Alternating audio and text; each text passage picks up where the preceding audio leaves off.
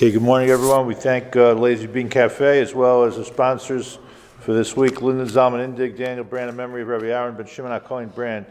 If you look on top of the sheet, it says Va'erem B'Shalach. Maybe it'll be Va'erem Bo. We'll see what goes on next week. I'm not sure if I'm going to be here. But either way, this I couldn't finish it all in one year. So you have enough material here for at least 2 weeks. Let's just jump first into the Chumash, into the Parsha, then we'll jump to the Tefillah. There's a pasuk where Moshe says to Paro, this is towards the end of the Parsha, Perek Tes, pasuk Chav Tes, Vayomer Elav Moshe Kitzeisi Esa'ir, when I leave the city, we're already up here to the Makkah, to the plague of Barad. Now Barad is really a double Makkah in one. It's a 2-for-1. You know, we have 10 Makkahs, but each Makkah was pretty sophisticated. This one, it's really, if you look through the Torah, it's really referred to as Kolos Barad. We call it Makas Barad, but there's two aspects to it. Just a good thing to point out. Kolos was thunder, very loud thunder, I guess louder than any thunder we've ever heard, because it would drive people crazy. And Barad is hail. So there was a double impact of this Makkah. One is it drove people nuts. You know, like psychologically, the noise was just, I know sometimes they do that when they're trying to get people out of a house, let's say. Or I remember that Waco, Texas, many years ago, before your time. They played really loud music to try to drive the people crazy. So there's certain psychological warfare that Hashem put on. But at the same time, there was the hail, which is the barad, that damaged the agriculture. Now you wonder what was left after the previous Makkos, but Hashem took his time destroying the entire Mitzrayim. So that's what happened. So Paro begged Moshe I just can't handle this anymore. And there was a very immediate, you'll see as the commentaries point out, Paro said, you got to get rid of this right away. Vayomer Elav Moshe Kitzeisi Esa'ir. So Moshe says, you know what, I'll take my time. I'm not going to take too much time, but I first have to leave the city, I guess the capital. I have to go to the outside, to the fields. We'll see, this is going to be part of this we'll do this week, part of it next time. Ephros is Kappa El Hashem, and I'll spread out my hands to Hashem. We once discussed that whole aspect of how we use our hands or don't use our hands when we daven, but that's not my focus now. HaKolos Yechdalan V'Abar Lo Ye'od L'man Teidach Il Hashem Haaretz. So that's how I'm going to leave the city, I'll daven, and then I guarantee you that at least for now, no more barad and no more kolos. No more kolos and no more barad. Now if you flip over to the second side, then we'll come back to the first side. Very fascinating shir today. I don't give myself the credit, but if you look at some of the sources that we put together. So if you look in the middle where it says sanctity, look at the Mishnah Berurah. Mishnah Berurah here is discussing something that I'm going to come to in a minute. But if you look at the second line, Shaharei Moshe Rabbeinu Olav Shalom, Amar Kitzeisi Esa'ir. He says, when I will leave the city, V'laratzel Espalal b'Mitzrayim, at least Mitzrayim proper, L'fi Shahisa Malaya Gilulim, because it was filled with idols, tchotchkes, whatever exactly you want to call them. So we want to explain halachically what's happening over here. You know, a number of years ago, I went to the British Museum in, you know where that is. I don't know if you could get in now to England, but in the Egyptian section, they dug up, the archaeologist or whoever does all the digging, they dug up. It's incredible. You see the idols of the old pharaohs, and you know what's the first thing that you notice? First of all, how large they are, and these was obviously throughout Mitzrayim, and you see a really big fist. Like a boxer. That's what it looked like a fist, which the guy who gave me the private tour, very learned guy, who's a friend of Professor Reinhold, but I forgot his name, he said that's why we see throughout the Torah, Yad Chazaka, Hashem says, I'll take you out with a strong hand. You have to know the culture. The culture there, where there were these fists all over the place. If you go downtown Detroit, you'll see a fist of Joe Louis. That's the big highlight in Detroit. But this was the fist and the whole thing. It's massive. Like you stand next to it, you feel like a nothing. So that's what Mitzrayim was filled with, and probably many other things. So here's a very interesting question. And this is the background that serves for Parsha, and you'll understand the halacha as well. That's why the Mishnah Berurah quotes it. So Rashi, right on the spot, says Mina Ir, Avo B'tocha Ir Lo Hisbalo. Second source on the first page. Moshe, there was some place where Moshe couldn't daven. Whichever place was filled with these avodah zarah, he couldn't daven. Now the question is, as we'll go through some of the commentaries, what's the issue? Was the reason it was just like the same thing of going into a church? Is that somehow there's a lack of sanctity? What's the other possibility? And you'll see how both are discussed in halacha. What's another possibility? It has nothing to do with, because these are meaningless to us, and it's not formally a church. They're just, they're all over the place. What would be another possibility? Okay, maybe Maradayin, especially during Modim, right? It could be. It's good. That connects to the first problem. The other possibility maybe it's just too much of a distraction. At least for them, maybe Moshe had enough kavanah. But it's tough. If you walk into a room and it's filled with art, forget about avodah zarah. It may not be the easiest place to daven. You try to catch a mincha minyan in the Met, if the Met's open, in the Monet section, right? So, it's going to be a little bit hard to daven. So maybe it's a concentration issue. Let's see what happens. Imagine a little kid, his first trip to Egypt. It's going to be hard to have kavanah. So you'll see both tracks. So Rashi says that, like the first approach, Avo B'tocha Ir Lo Hispalo, nothing to do with concentration. Lefisha Haisa Malaya Gilulim. Well, again, it doesn't really explain the reasoning, so it could be one reason or the other. Now, if I was given only a chumash here, you're going to ask me an obvious question, and you're going to have to read through the parsha very carefully. That's what I did after seeing this Rashi. There were two previous makos where Paro tells Moshe to daven. The other makos so far, right? Paro didn't tell Moshe to daven, right? Either he felt he could live, he could deal with it, or most likely. But there are two other makos. It comes to Tzfardea, and it comes to the Makkah of Arov. He tells Moshe, you better daven. You don't see Moshe saying in those situations, could say Siyasa'ir. That's a very, if you're studying Rashi, that's a bomb kasha.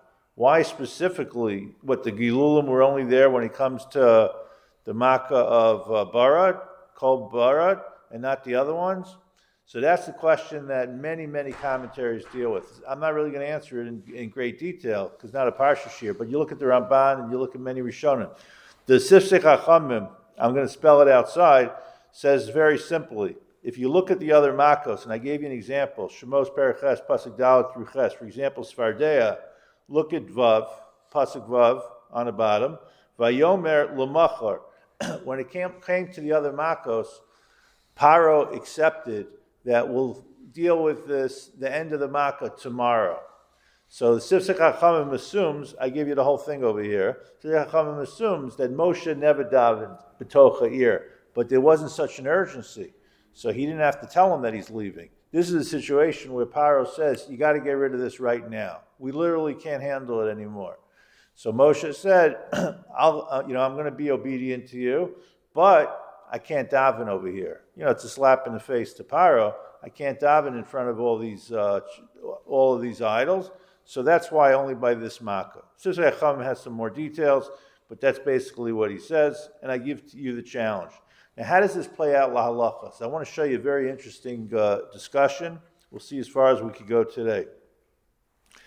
In Benji, you ever work in a non-Jewish hospital? A Catholic hospital? Yes. Okay, I'm not putting you on the spot, and there's absolutely no problem doing it. So, what do they have in many of the rooms? Salem. They have a Salem. What's a Salem in English? You have a cross hanging. Okay. Now, I'm being recorded, so I can't tell any jokes over here, but I have one. I'll tell you afterwards. But the bottom line is, when I was living in Connecticut, so 3 of my kids were born in St. Vincent's Hospital. I had a choice. There's 2 hospitals, Bridgeport Hospital and St. Vincent's Hospital. I chose the Catholic hospital. They're very nice. And I don't want to give all the details, but, when you give birth, they tell you, the men are supposed to calm the wives down, but it doesn't really work. So they tell them you're supposed to have a point. You're supposed to focus on something. That's what the ladies, what's it called? the lady should have the woman giving birth should have a focus point. So Debbie's looking right up there, over there, and you see what's the focus point is. So what am I going to have a kid born while she's thinking about, what could you do? So what was nice in St. Vincent's Hospital, not because I'm a rabbi, it wasn't in the advertisement, but they offered every Jew to take down the tzelem whenever you walked in. So I never saw such a thing, because I only went to Mount Sinai before. There they don't have the tzelem hanging when my first kid was born, but all over the hospital, right, in the conference room, everywhere. So that's, we could respect them. For them, maybe that's not avodah zarah, but for us, it's avodah zarah. So what are you supposed to do? Now, there's a bigger issue that we may not relate to.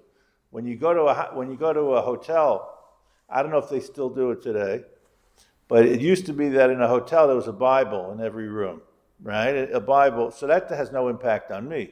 Who put the Bible in there? So I don't know. There's a Bible in every room. Is it still like that? I'd like to get that contract, right? There's a Bible in everything.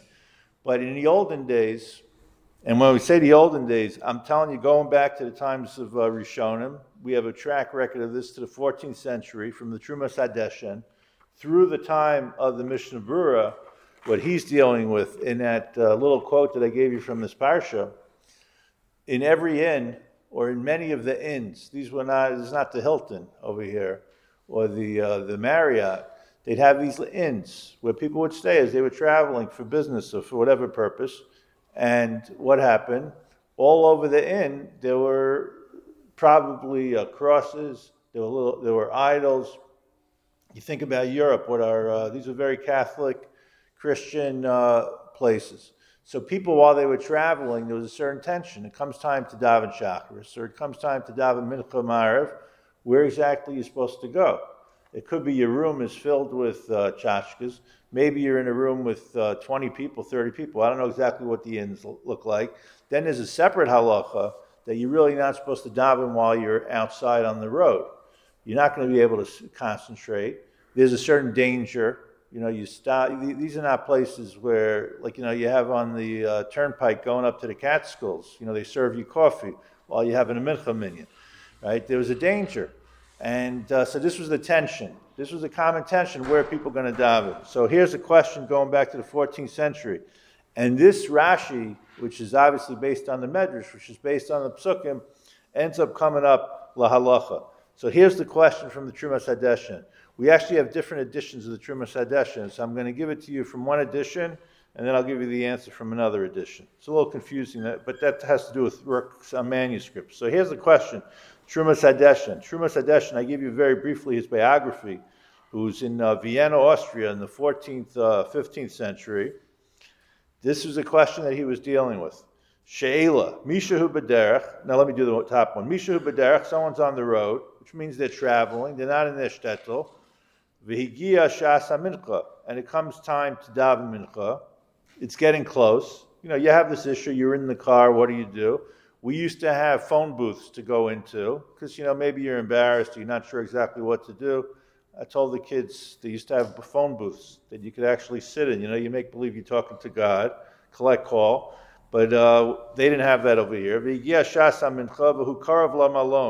I guarantee you the hotels over here were not 5-star hotels. I call it an inn, as opposed a motel, but it's not even a motel. An inn as opposed to a hotel. Be'er B'liyo Shev Yehudi, right? You're not coming near a shtetl. It's a non-Jewish town.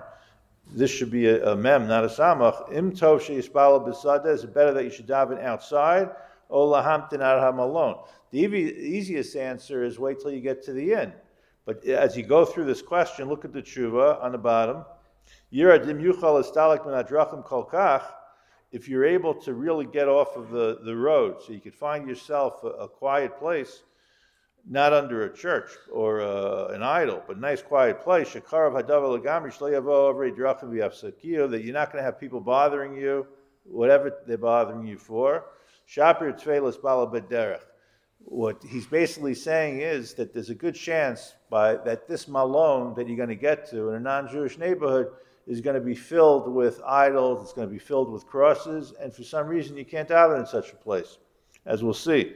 He says it straight out. Mimnei Shabeir Harbe Gilulim Ubate Tuma Yeshba. Once you get into the city, you're going to have a lot of Gilulim. Bate Tuma is not such a nice way of saying Bate Tuma churches, right? You're basically going to be overloaded. And how can you daven in such a place? We'll see what as we move over. Ukamacha Ein Malon Sharei Hu Beis Nachri. You're not going to find such a place. Shalo Timatse Ba Harbe Gilulim. And then he says, what else you have there? You have paintings and images and Chakukim Bekotel. Unlike my experience where you could just take it off and it's only the nail that's left there, it's actually engraved into the wall. So you just imagine, it's tough to have a good night's sleep. You wake up and you're surrounded by a lot of different things. So that's the basic issue. If you look into the Shulchan Aruch, we'll come back next week to finish a little bit more of the Trumas Hadeshen. The Trumas Hadeshen says, the Shulchan Aruch LaHalacha brings this down. V'lo yispalel b'malon she'ovdei kochavim shelo yivalveluhu b'nei habayis.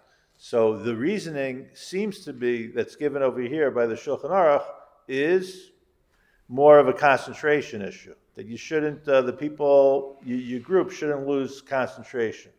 It's not so much on the Avodah Zarah aspect, which we'll come back to. But what are you supposed to do if you have no other thing? Is the place actually defined as a place of Avodah Zarah? It's not a church. That's just what they use for decorations. So he says, Yispalo b'malon be'eza keren zavis. Based on this Trumas Hadeshen, I didn't give you the whole Trumas Hadeshen, you should try to find a corner. You try to find within the hotel and inn a corner where you could have some type of privacy without being distracted. So next time we'll continue. But again, the source for all of this discussion and lahalacha is going to be Moshe Rabbeinu. That Moshe Rabbeinu himself, whether it was because of distraction or whether it was because of Avodah Zarah, he basically tells Paro, I have to leave the city. And then we'll show you a different perspective as well.